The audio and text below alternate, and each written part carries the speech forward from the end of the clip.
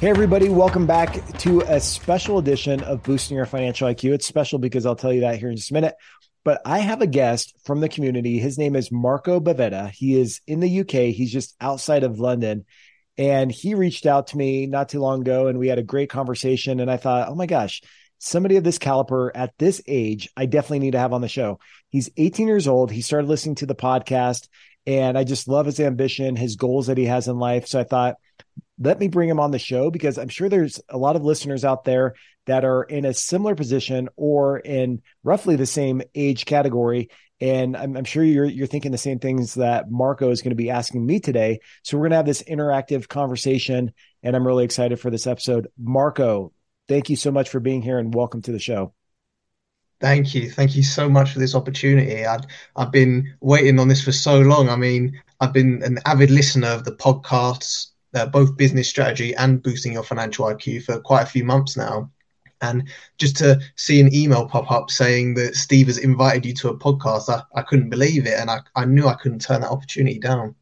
Well, yeah, and I'm glad that you took me up on the offer as well because I think you have a lot of great things to say and a really good perspective. I really enjoyed our conversation that we had prior to this episode recording, and so I'm ready to dive in. So answer this to me. I mean, you're 18 years old, and I love it. Like the first time we talked over Zoom, you're well put together. You show up in this, suit and tie, and I'm like, oh, that's just so impressive.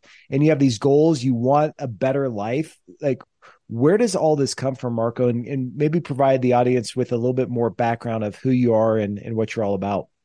Well, I mean, growing up, I've always been like financially stable. I've always had that financial ambition in me to learn finance. Initially, during my secondary schooling, which for the American equivalent, I think was high school, I always wanted to be an accountant. I was always fixated on, I want to do accounting and that actually stems from my family, as my grandfather was actually an accountant.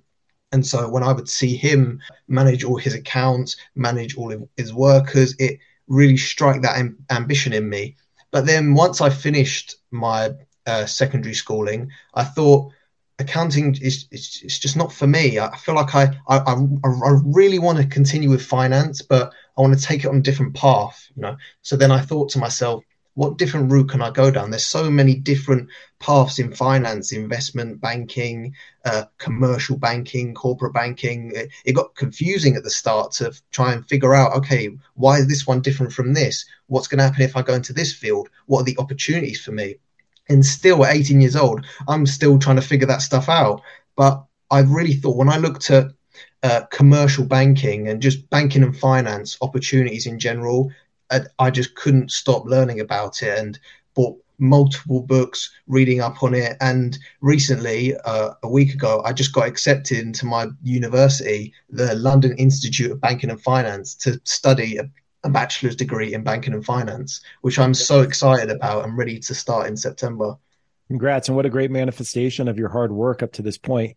And I got to say, like, I love your accent too. It's funny because when I was in my MBA program, there's this guy, Jared, and he was from South Africa and he had this great accent and he just sounded smart. Like everything he said, it just sounded so much smarter because of his accent. So like when you hear me speak, does it sound like I have an accent too? Or how does that sound? Just out of curiosity, a side note. Yeah, definitely. I think everyone's accent internationally can differ, and that's what's so amazing about your podcast when you bring people on from all over the world. You've got all these different cultures, but we all share the same common knowledge, and that is finance, and that's what brings everyone together on this podcast. And it's just amazing to see how different people coming from different backgrounds and just with different sort of ways that their societies work. It's amazing to see how these different sort of cultures work, and it's similar to me as well. I mean, growing up in the UK, I've been especially near London, which is the financial capital of the country. It's kind of persuaded me to go into this route, into this industry, which I find quite interesting. Yeah, I agree. And I agree. I mean, that's the coolest thing about this platform. I love when people are reaching out all over the world. Like every day, I hear from people all around the world, from Brazil to Germany to China to all over the place. So it's really cool. And I agree. It's nice to have this common thread among, humankind. Like we all want to live better financial lives, not just for the sake of making more money, but because there's so much upside in so many areas of life as we gain this financial knowledge. So I think it's very interesting because Marco, look, you're kind of an oddball in some ways. I mean that with all due respect, because most 18-year-olds, when I think about 18-year-olds in the United States, at least, they're out there, they're still in high school, maybe they're graduating from high school. Some of them are like, playing video games all day. Some of them, may have a job at like the local donut shop, there's nothing wrong with this stuff. Like, look, I was 18 years old before. I mean, I started my business when I was 16. So I was kind of an odd duck too. That's why I love having you on the show. But most people out there, I don't think they really understand the importance of not just financial intelligence, but just the importance of investing in themselves. Maybe you could talk a little bit about that, because I think, dang, this world is so competitive, and the skill sets that are required of younger people are so different, even from when I grew up, when I was that age over 20 years ago, not too long ago, it's completely different. So maybe talk a little bit about that, and where does your drive come from though? Like, where does your ambition come from? Yeah, I mean, don't get me wrong. I've been living that normal life of playing video games or going just into my education, achieving my high school grades, working a part-time job, which I've now worked in retail for the past year and a half now, and haven't stopped working there since. I think that being able to sort of balance sort of studying and learning with actually, well, earning and trying to better yourself personally, I think it kind of fits those two things together when I'm learning about finance from a career side, but I'm also learning about it for a personal side, such as doing this podcast, for instance, being able to express my opinions, which I know that my opinions will vary in the next 5, 10 years, and I'll be able to look back on this and say, wow, I can't believe I had these opinions in 10 years ago, and how it differs from me in the future. So I think this is really good for me to sort of look back on at such a young age as well, to understand these different financial terms, because I see all over media, all over social media, online, that whatever you do to try and capture these skills and this financial understanding,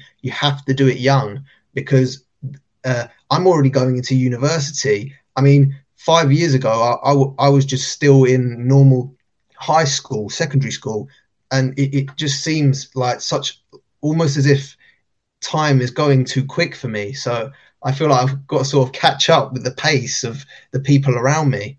But I feel like it's interesting when I look at it from that perspective of how I can understand and sort of develop this knowledge now and then reflect back on it later. Because when I'm 28 years old in 10 years time, I'm going to be like, wow, I can't believe that happened, and I was able to invest my time at such that young age, that I don't have to do it now, 10 years later.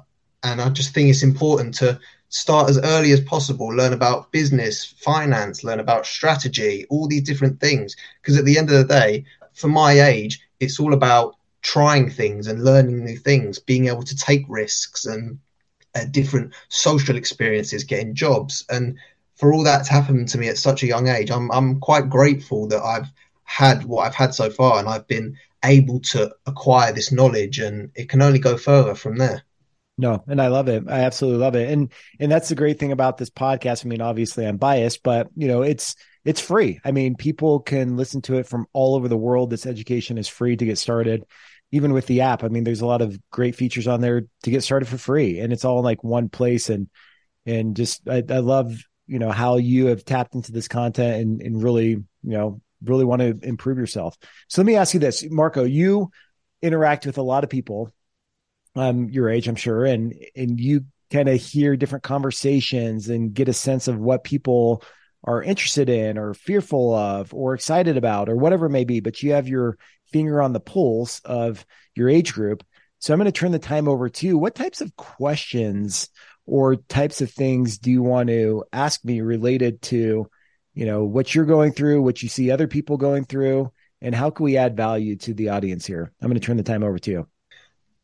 Well, so I was thinking of more directing questions about investing and just being able to run a business in general. Those are the two main core topics I wanted to focus on today to ask you, and just because I want to learn more about not only about investing financially, but also investing in yourself, as well as being able to run a business. As you've said, you had your first business when you were 16 years old. So with the amount of experience you've had, I think it's just so powerful in order to sort of gain that knowledge and that experience that you can share about being able to run a business, what it's like, the pressures of starting up, and then sort of growing that business into a more sort of established business stage, and just kind of directing me through the different stages of trying to run a business, trying to manage workers, staff, costs, financial modeling, and there's just so much to get into.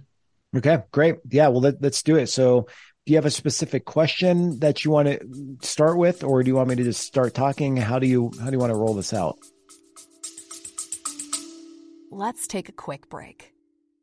All right, I have to interrupt the show, but I'll be super quick. I have a question for you. Who are you working for? Chances are you're working for everyone else besides yourself. Think about it. You're working for shareholders by grinding away in someone else's company. You're working for a bank by paying interest. You're working for the government by paying taxes. You're working for social media companies by giving your attention to their paid advertisers. You're working for your friends by doing crap that you don't want to do. You're working for everyone else by not pursuing the most essential things you are destined to achieve.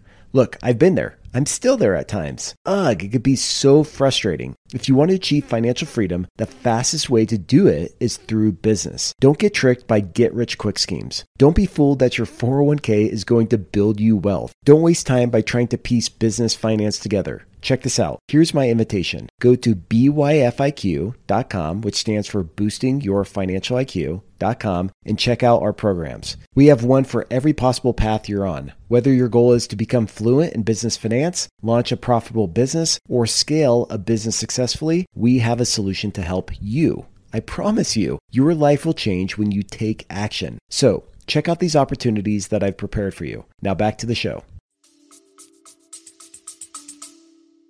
Yeah, I've got a few questions lined up. I can just ask them now. Okay, go for it. So, how have you been able to balance not only running businesses, but also free time as well? I've heard a lot about the work-life balance and trying to work this, but when I see people talking about work, it's completely different to running an entire business. So I was just interested on how you can have that sort of free time, that sort of relaxed time to put the business aside, and if you actually get a chance to do that. Yeah. So, and that's a great question. And look, I'm not going to feed you a bunch of bull crap here on the podcast and tell you that it's easy and have it all figured out. And my life is like so balanced. Cause I could tell you, like, there's some days where I wake up and I'm like, oh my gosh, Marco, like my life is spinning out of control, or I'm not taking good care of myself, or I need to spend more time with my kids or with my wife or whatever it may be. And so things get messy and they get out of balance. I don't want to, come across like, oh yeah, I have it figured out. And I have like the perfect balance between all these different responsibilities that lie on my shoulders, because that's just not the truth.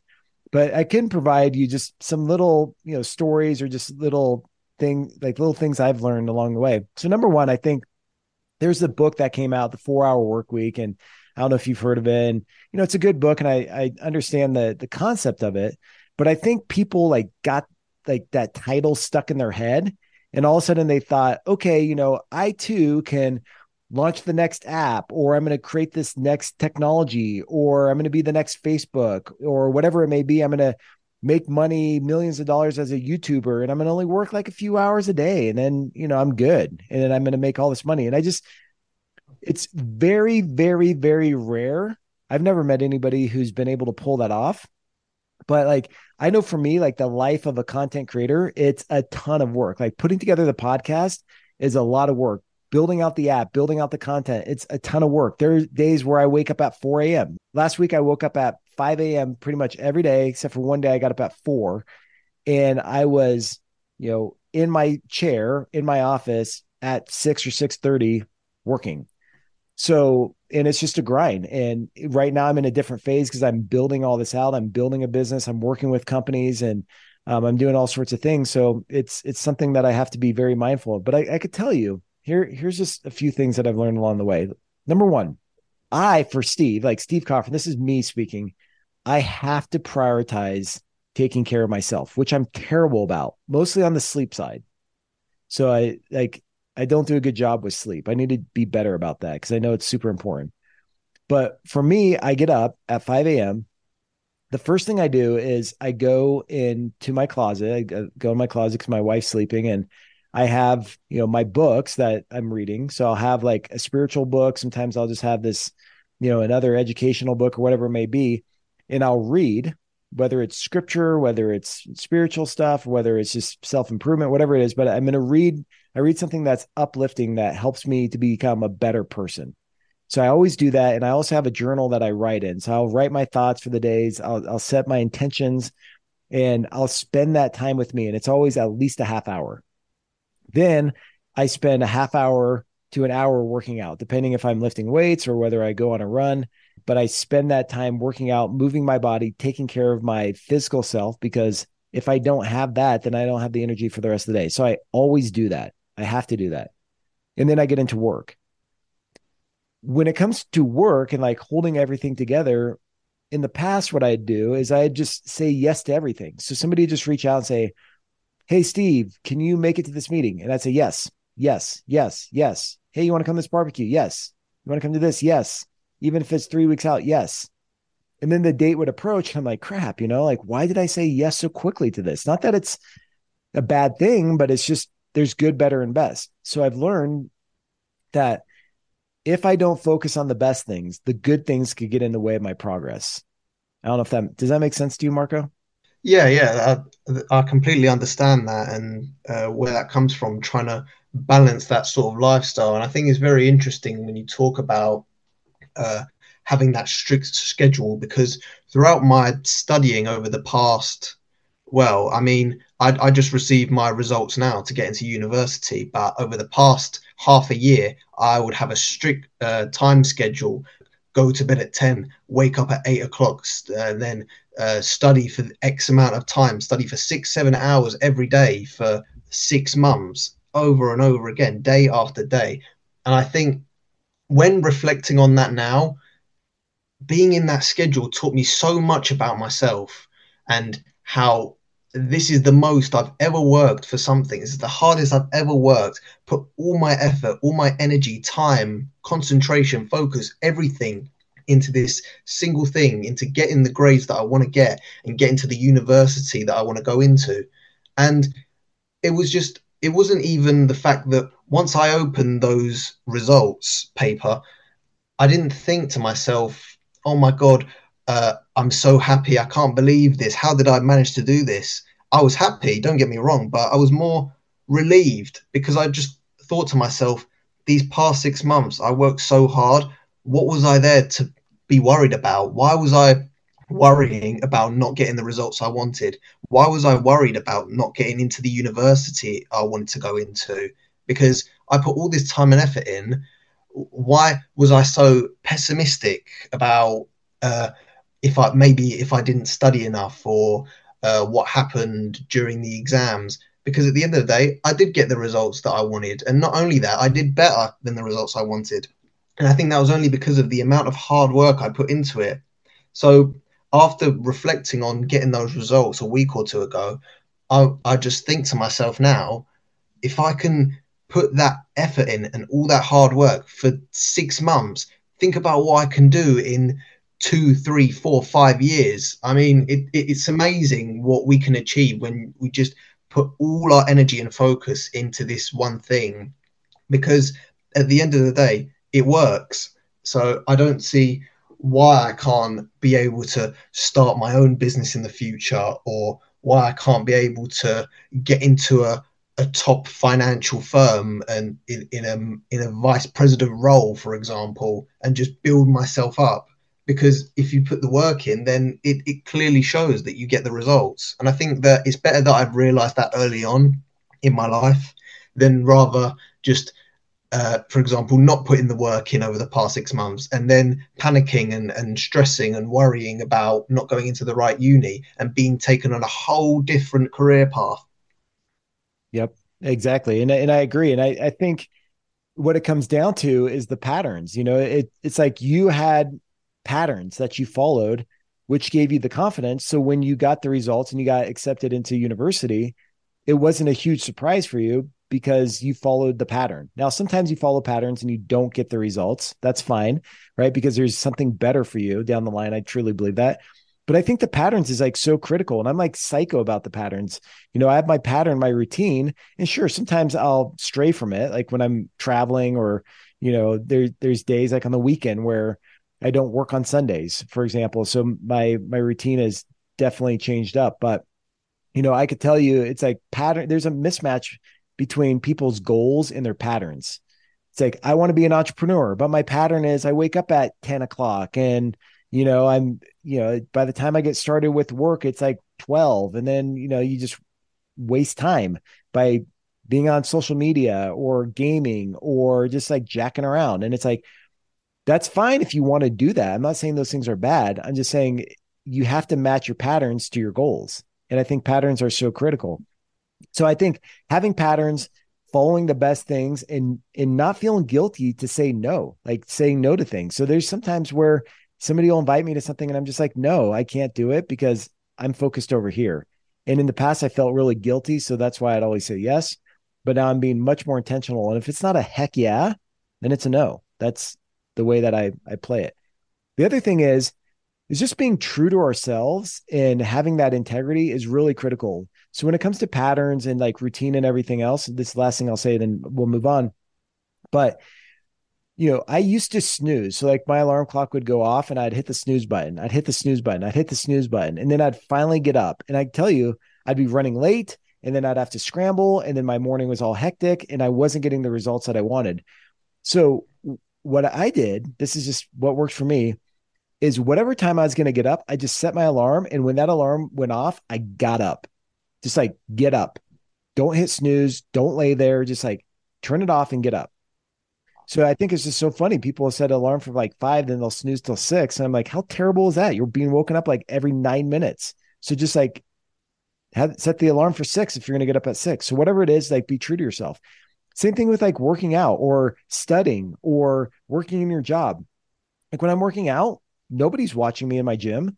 So if I tell myself, okay, I'm going to do 3 sets of 8 reps, well, the last one, maybe I want to, maybe I'm tired. I'm just only going to do 7.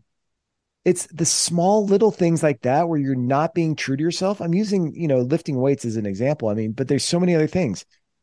But if you tell yourself you're going to do 8, even if nobody's watching, because if you cheat yourself on the small things, you're going to cheat yourself on the big things. And same thing with studying. If you say, hey, I'm going to study for 6 hours, and then it's like, well, I'm actually kind of tired. I'm just going to stop and watch some Netflix or whatever it is. And you only study for 4, you're cheating yourself.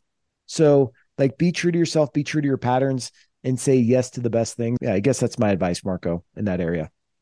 Yeah, I mean, when you talk about working out and running, it's really interesting because similar to me, I've got to the point at which I can train my brain to set these goals and achieve these goals. Like for instance, I've been running for the past year now, just doing normal 5K runs. And over the past month, I've started pushing my limits and getting to do 10K runs. And the first time I tried it, I had set a goal of trying to get a 10K run in under the space of 1 hour.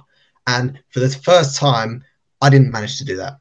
Mm-hmm. I managed to do it in about maybe an hour and 5 minutes, hour and 7 minutes. It was really sort of not heartbreaking, but it was kind of just disappointing for me personally. But when everyone said to me, oh, how did your run go? Did you manage to do it in under an hour? I told them, yes, I managed to do it in under an hour.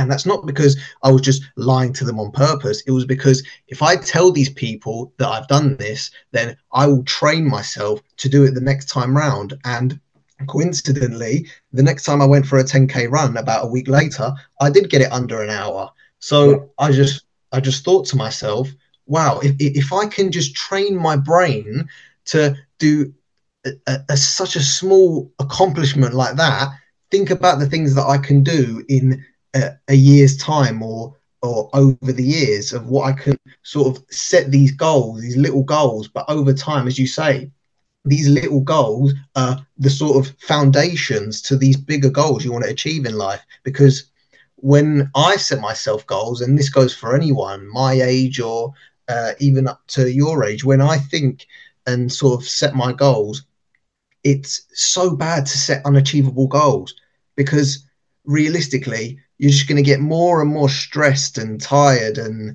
sort of worried that you're never going to achieve these goals because they're just too far to reach. So by building smaller and smaller goals over time, it will allow you to get that sense of satisfaction to want to continue and want to keep on going and pushing for those goals so that eventually you will achieve those big goals that you want, whether it's landing in a top firm or achieving a university degree, whatever it is, whatever situation someone is in their life, everybody on this earth will have their own goals. Yeah. So yeah, Yeah. well said. I totally agree Yeah. with you as it relates to setting small goals, and great philosophy. So yeah, I know you had some questions about business and investing. Do you want to switch gears and talk about that now? Yeah, so I've been doing a little bit of research about in terms of the UK economy, but as yourself being a US citizen, I really wanted to find out what do you see for the future of the US economy, and where can you see it in the next 5, 10 years?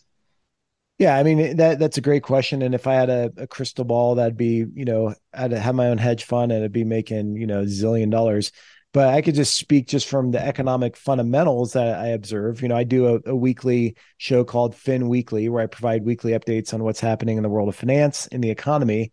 And from that perspective, like when I think about the US, I mean, we have a rising deficit. So like our deficit, we used to have this ceiling, debt ceiling that got put on hold for a little bit, and so our deficit continues to climb, which means that in the future that money needs to be paid back in some form or fashion, okay, which can hurt economic growth. We're also dealing with inflation because of the pandemic. There was a ton of cash that was pumped into the system. Well, you can't just pump cash into a system and not expect inflation. So with inflation, you have more cash in the system, more cash is chasing fewer assets, which causes asset prices to spike, like with housing and everything else, which creates this inflation. To curb the inflation, you have to raise interest rates to get everything under control. It slows spending down and it helps curb inflation. Well, when interest rates go up, the banks that have their money invested in bonds and treasuries and other financial assets, when they have their money tied up in these assets and then they need access to cash, because depositors need more cash, they have to sell these assets at a loss. So then it hurts the financial system, which requires the government, the Fed, the central banks to pump more cash into the system, which creates more inflation, which creates higher interest rates. So it's really this precarious situation. In my opinion, is that we have to drink the bad medicine to get things under control. But that's a really hard proposition to sell, especially when you have like an election year coming up, to say, hey, I'm going to crush the economy by raising interest rates, and there's going to be a lot of financial pain in the short term so we could get back on track for the long term. So that's the situation that I see unfolding in the United States. Higher interest rates are going to increase borrowing costs, which is going to impact individuals and small businesses. Individuals will have less income to spend, which drives our economy. Businesses will be impacted. There will be eventually more layoffs. Charles Schwab just announced that they're going to do a bunch of layoffs. They're trying to save $500 million over the next year. So other companies are following suit. So it's this longer delay, and we're going to get, off the juice here, the pandemic juice. And eventually there's going to be a little bit of a hangover. But I'll say this, and I don't know what the timing is on that. I mean, we could just skip that hangover and hit another boom cycle, but then eventually, the cycle is going to cause us to, you know, pay the reaper here. But ultimately, what I would say is this, Marco, there's always ups and downs. So I talk to some people and they're so negative, like, oh my gosh, the money supply is going to go away. We're going to get rid of dollar bills. We're going to go on this digital currency. The government or the financial like funds, these hedge funds or private equity firms are going to buy up all the houses, and nobody's going to own homes, or there's all these different into the world doomsday type scenarios when it comes to financial markets and the economy. I would say there's always been that. There's always cycles. But if you're investing in yourself, if you're building the skills and capabilities, then you're going to be able to capture opportunities in any market. Even in the Great Recession back in the late 20s, 30s in the US, when unemployment was 20%, 80% of the workforce, they're still working. They still have jobs. So I think if you're a fear monger, if you follow the media and you're like, oh my gosh, things are fearful, things are like bleak, things are scary, there's no opportunity in the future, then you're going to miss out on tremendous opportunities. I think there are tons of businesses that people can start. There's so many like new ideas, new tools, new resources out there to be successful as an entrepreneur. So I'm optimistic and bullish on the future, even though I do think there will be some economic challenges that we face on an ongoing basis, to be honest. Yeah, and I mean it's very interesting what you said about how it's going to be able to develop in this time frame for the future, and that you can't be able to predict it because there's just so many factors, and especially with the election, as you say, coming up, it's interesting how politics and all these different things within the news can just have so much controversy, and all these different factors can be combined to sort of dictate the economy, and all these factors play a part within the economy of whether interest rates will go up, whether inflation's going to go up, whether the house prices will go down or up. But yeah, it does reflect investing as well, and sort of what I've seen from investing and looking over past trends over 10, 20 year timeframes is that it does go up and down. When looking at the S&P 500 or the FTSE 100, it eventually over a 10-year time frame, it does go up. And I was really looking into this and wanted to ask more on this with you, that over time, I see all these social media traders and traders that work on like a 5 minute or a 10 minute time frame. But then I look at the scale, or I look at it on a much larger scale and just think to myself, why don't people just hold for like 10, 20 years time? Because it just goes up.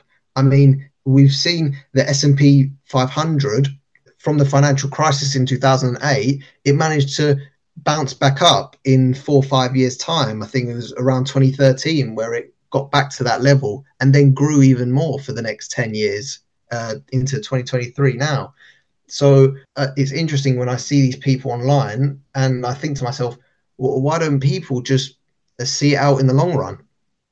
Yeah, exactly. And I think we live in this culture, Marco, where it's this quick fix, get rich quick. And I mean, that's been around for a long time, but we live in the world of a 1 minute short video on TikTok or YouTube or whatever it is. Like the attention span is so short.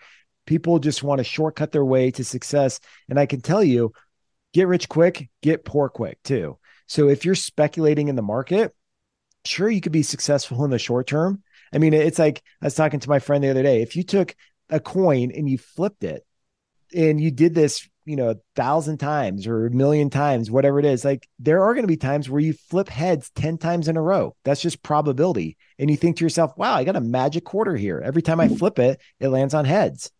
Well, that's nothing to do with magic. It's just probability. So you can go out there and you can just speculate in the market and buy certain stocks. Like, oh, I heard about this stock and it's going to continue to increase, fivefold in the next, 6 months. I'm going to like buy it. But you're not looking at the fundamentals of the company, then you're just gambling. I mean, it's like going to Vegas and you're just putting your money on red or black or odd or even. And sure, you could be successful playing roulette like that, but eventually the house is going to win. I mean, the house always wins. And so when I think about investing, it comes back to understanding how financials work. And this is true for investing. If you're just going to buy financial assets or you're going to start your own business, you have to understand how to read an income statement, a balance sheet, and a statement of cash flows. I talk about this all the time. And you may say, well, Steve, like, look, I'm not running a business and I'm not a CPA and I don't need to understand how that works. I just want to buy stocks. Like, teach me the ratios and metrics to pay attention to so I can just buy stocks. But I'm like, if you don't understand free cash flow drives the intrinsic value of stocks and other financial assets, meaning intrinsic value is the present value of all the future cash flows that this asset will produce, right? So if you don't understand free cash flow, and if you don't understand, okay, if I look at net operating profit after tax, I add back depreciation and amortization, and I account for working capital and CapEx, that's how I get to free cash flow. Or I could go to the statement of cash flows, look at cash flow from operating activities, account for CapEx, and I get free cash flow there. Or you look at the balance sheet and say, this is how much leverage this company has. This is how liquid they are, whatever it may be, and just do a quick analysis before buying stocks. Then you're just like, you're gambling and you're investing with your eyes closed. So I think, what you said, Marco, is important. It's like the buy and hold strategy, going back to that, where I'll buy stocks and I'll hold them for like, I pretty much say, okay, I'm going to buy this. I'm going to hold it forever. Now there's some stocks that don't meet my certain criteria that I have, and I'll go off and sell them, but I'm not buying stocks and then flipping them and selling them in the market. That's not how I invest. Instead, I look at the free cash flow of the business, the economics of the business, the future of that industry. And then I buy the stock at a period of time when the intrinsic value is, above the market cap. And so I've done that over and over again. And that's how I've been able to invest successfully in stocks. Yeah, I think that's really interesting of how you can sort of uh, diversify that your portfolio and how you can sort of separate these different stocks and different time frames for certain stocks and sort of choose ones for a more uh, quicker, more short term arrival. Whereas with other stocks like index funds, like the S&P 500, for example, you'd more likely to go long term on that and sort of hold it out for 10, 15 years. And it's undoubtedly, or it's no likely to go up over time and just to increase and increase. But going back to what you said about businesses and business decisions, I know you said earlier in the episode today that you've been running businesses since you were 16 years old. So mixing that with the sort of your investment model, how do you handle risk when investing or making key financial decisions when it's a big financial decision or even a small one? How are you able to handle that risk? Yeah, I think that's a great question. I mean, I think, look, there's times that I get it wrong. I think all the indicators tell me one way, the financial model pencils out, and I can still make a bad decision. But I've also avoided a lot of decisions just by understanding how strategy interplays with finance. So let me explain here. If I'm looking at a company, let's say I'm going to invest in a company, whether it's a private company or a public company, or whether I'm going to take on, some type of venture situation where I'm going to put money into the company and be active in the operations of that business to grow it. Ultimately, what I'm doing is I'm looking at the upside of this investment because my time is limited, right? And, financial resources are scarce. I don't have, unlimited funds. So I have to be mindful of how I'm deploying my capital. But when I look at it, first I'll look at the strategy of the business and I'll ask myself, does this strategy make sense? Like, are there a lot of friction points with the strategy? Meaning, like, does the business have to work really hard and have really smart, talented people in order to sell its products and services? And if the answer is yes, then it's going to be really difficult for that business to scale. So if you have like this technology, but you have to have like the best and smartest people out there, like saying the right things and the perfect things just to convince these people to buy it, then I'm like, dang, that's going to take a lot of capital to scale. And so instead, I look at businesses like Warren Buffett said, that could be ran by a ham sandwich, right? You could just put anybody in there, but the model makes sense. The unique selling proposition makes sense. The go-to-market strategy makes sense, where it's easy for people to buy products and services. Those types of companies will scale. So that's what I look at. I also look at businesses if there's a key person in the business, if there's a man or a woman running the business and the whole business is dependent on that person. Otherwise, the business like will collapse. Well, that's not a really good business to invest in. So I'll avoid those types of businesses. But then ultimately it gets down to free cash flow. It goes back to free cash flow, Marco. And I'll stick by that over and over again. It's not about profit, because profit, then has to go into working capital or capital expenditures. You have to buy equipment and, buildings and so on and so forth in some businesses. And those businesses are harder to scale. So I'll look at free cash flow. And if the business isn't generating free cash flow, even if it has tons of revenue, then I'll take a hard, fast look. There's some businesses that are pre-revenue or pre-profit or pre-cash flow, and they're scaling up, in the possibility of achieving those things is really high, then I'll still invest in them. But if the economics of the business doesn't make sense, even if it's promising, even if it's sexy, I'll often pass on those investment opportunities.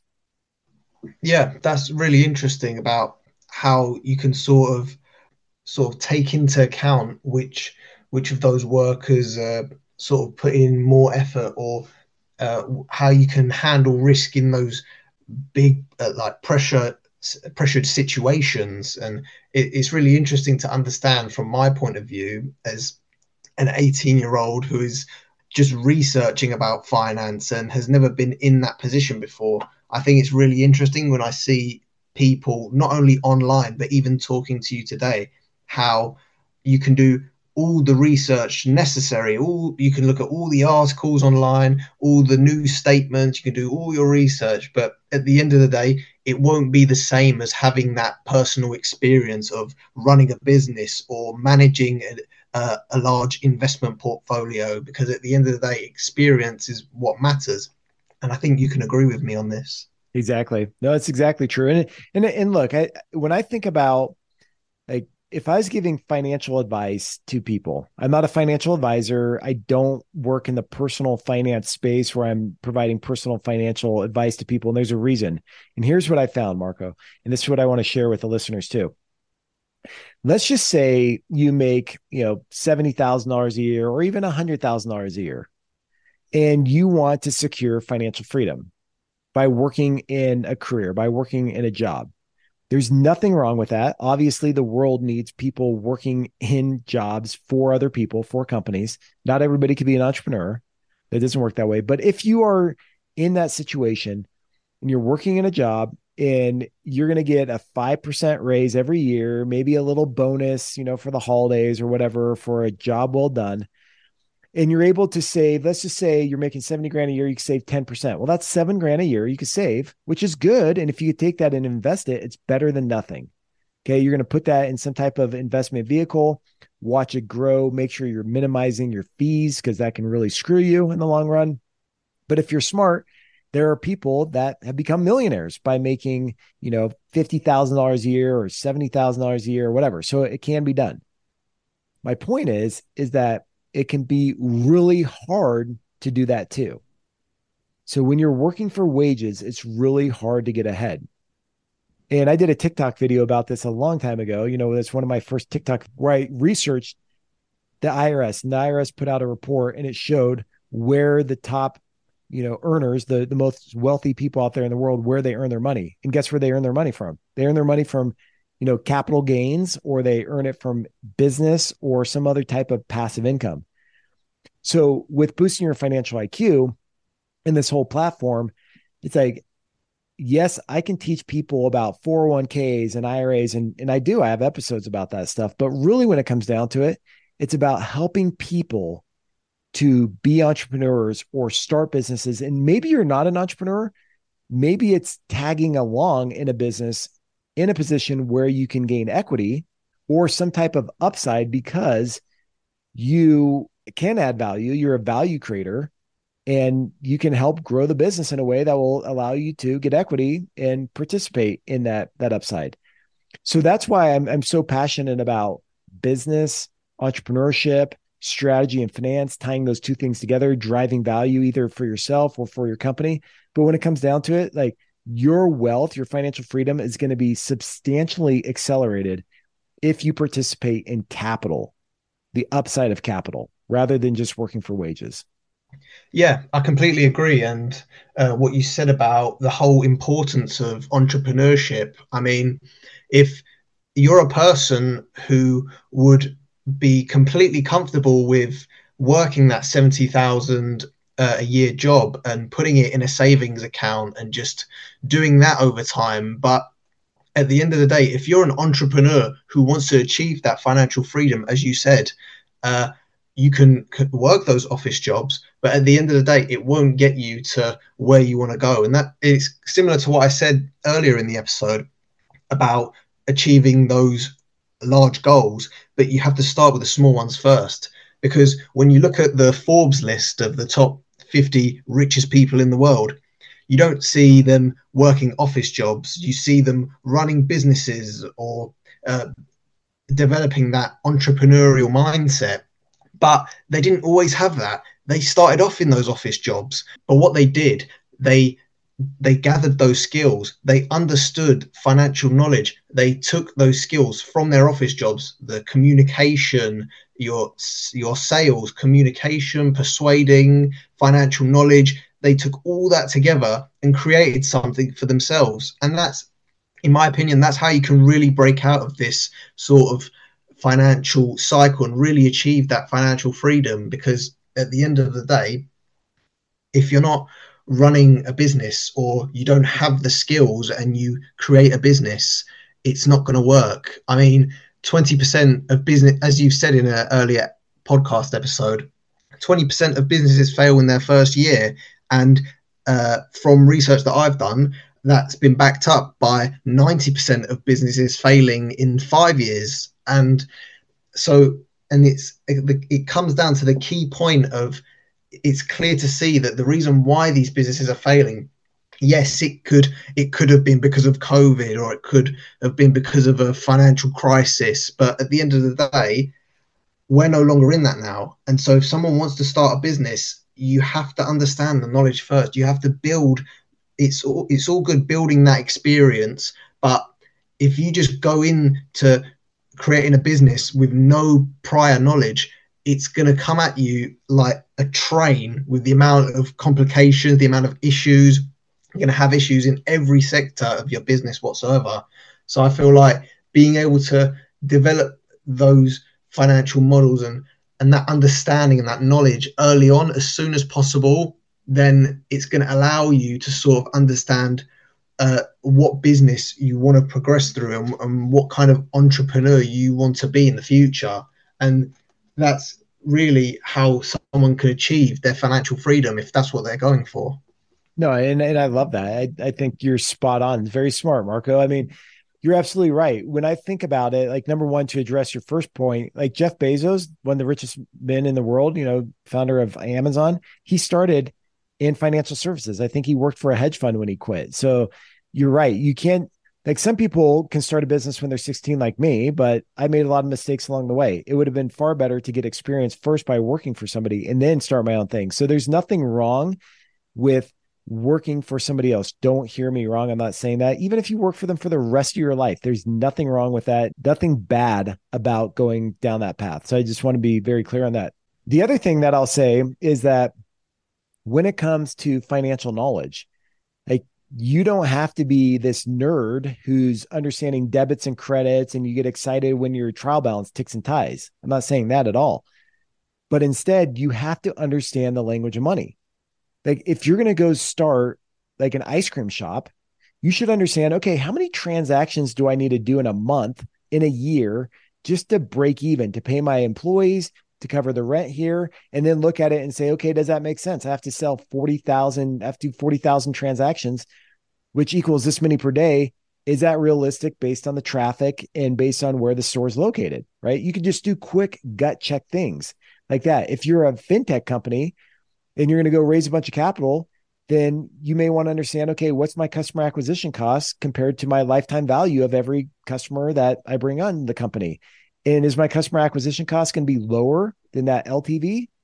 So just understanding things like that. If you start a plumbing company, okay, what's my break even point? If you have a detox center and you have a certain number of beds, how much do you need to charge per bed or get reimbursed by insurance companies in order to make a profit? So understanding the story behind the numbers and the language is so critical. I mean, look, I go to places in Europe, and when I travel around, I'll come across people and they're like, oh, yeah, I speak French, I speak Spanish, I speak English, and I speak Portuguese. And I'm like, I speak English and Spanish, but some people only speak one language. Nothing wrong with that. But like, dang, the language of money is just like a foreign language that like I wish I would have started learning when I was 18 years old. So we'll wrap there. I mean, this conversation could keep going for a long time. I love talking to you, Marco. You've asked a lot of great questions, but any final words before we wrap? Yeah, I mean, it's great that you use the examples of people like Jeff Bezos and these people who have started businesses that have worked for businesses beforehand. And I'll just give another quick example before we round up. Even Rishi Sunak, the Prime Minister of the UK, he didn't study politics or he didn't want to be the Prime Minister when he was young. He was an ex-analyst at Goldman Sachs. He was in that financial model. He was working for the financial top guns. And then once he developed that knowledge, once he developed that skill, it was time for him to sort of direct his path and make those key decisions and those key life decisions. And then he went on to be Prime Minister of the UK, which he is now. So it just goes to show that someone might be on a certain path, but that doesn't mean they're going to be in that path for life. So even when I reflect on myself, and I've had such this straight pathway and all these patterns, like you say, and sort of had this key focus on this one goal and this big achievement, yet I don't know what's going to happen in 5-10 years time. Sure. So as many people say, fate will decide what happens, and it's just like that, unfortunately. Yeah, I absolutely agree. So it's like keep learning, keep growing, keep pushing yourself, and keep gaining all these experiences. I think you're doing a wonderful job, Marco, and I'm so glad that you're on the podcast. I'm so glad that we're able to connect, and I'm sure we'll do more things together moving forward. And yeah, I appreciate your time and the message that you've been able to share today. Yeah, I mean, thank you again, once again, for letting me voice my opinion and being able to talk with you and learn so much today about finance, investing, the economy, and even just general stuff as well, like learning and sort of investing in yourself as well. I feel like I've just learned so much today on this podcast. Yeah, absolutely. No, it's been a pleasure, and I feel the same way. I've learned a bunch of things from you as well. So thank you for being on the show, everybody. Thanks for tuning in. If you want to learn more about Marco Bavetta, go to byfiq.com. That's boosting your financial IQ.com. Go to the guest pages, and I'll have a page for Marco there. I'll include some links and stuff if you want to get in contact with them. But thank you so much once again, Marco. Thanks everybody for tuning in. Keep working hard and keep just being ambitious out there, and you're going to be very successful. Reach out if you ever need anything. I'd love to hear from you. You can reach out via Instagram or LinkedIn, or you can send me an email, steve@byfiq.com. However you want to connect.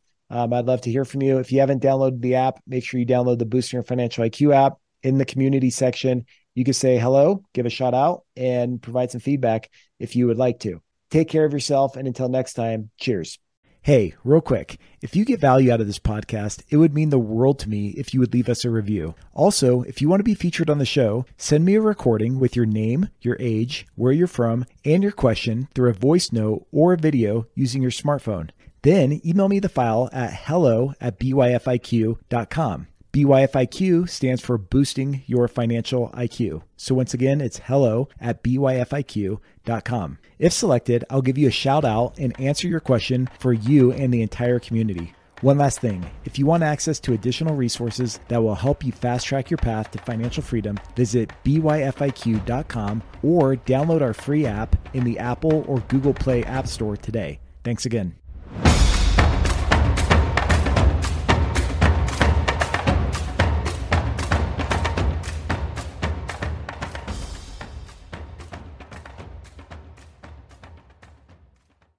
Hey, real quick, if you get value out of this podcast, it would mean the world to me if you would leave us a review. Also, if you want to be featured on the show, send me a recording with your name, your age, where you're from, and your question through a voice note or a video using your smartphone. Then email me the file at hello@byfiq.com. BYFIQ stands for Boosting Your Financial IQ. So once again, it's hello@byfiq.com. If selected, I'll give you a shout out and answer your question for you and the entire community.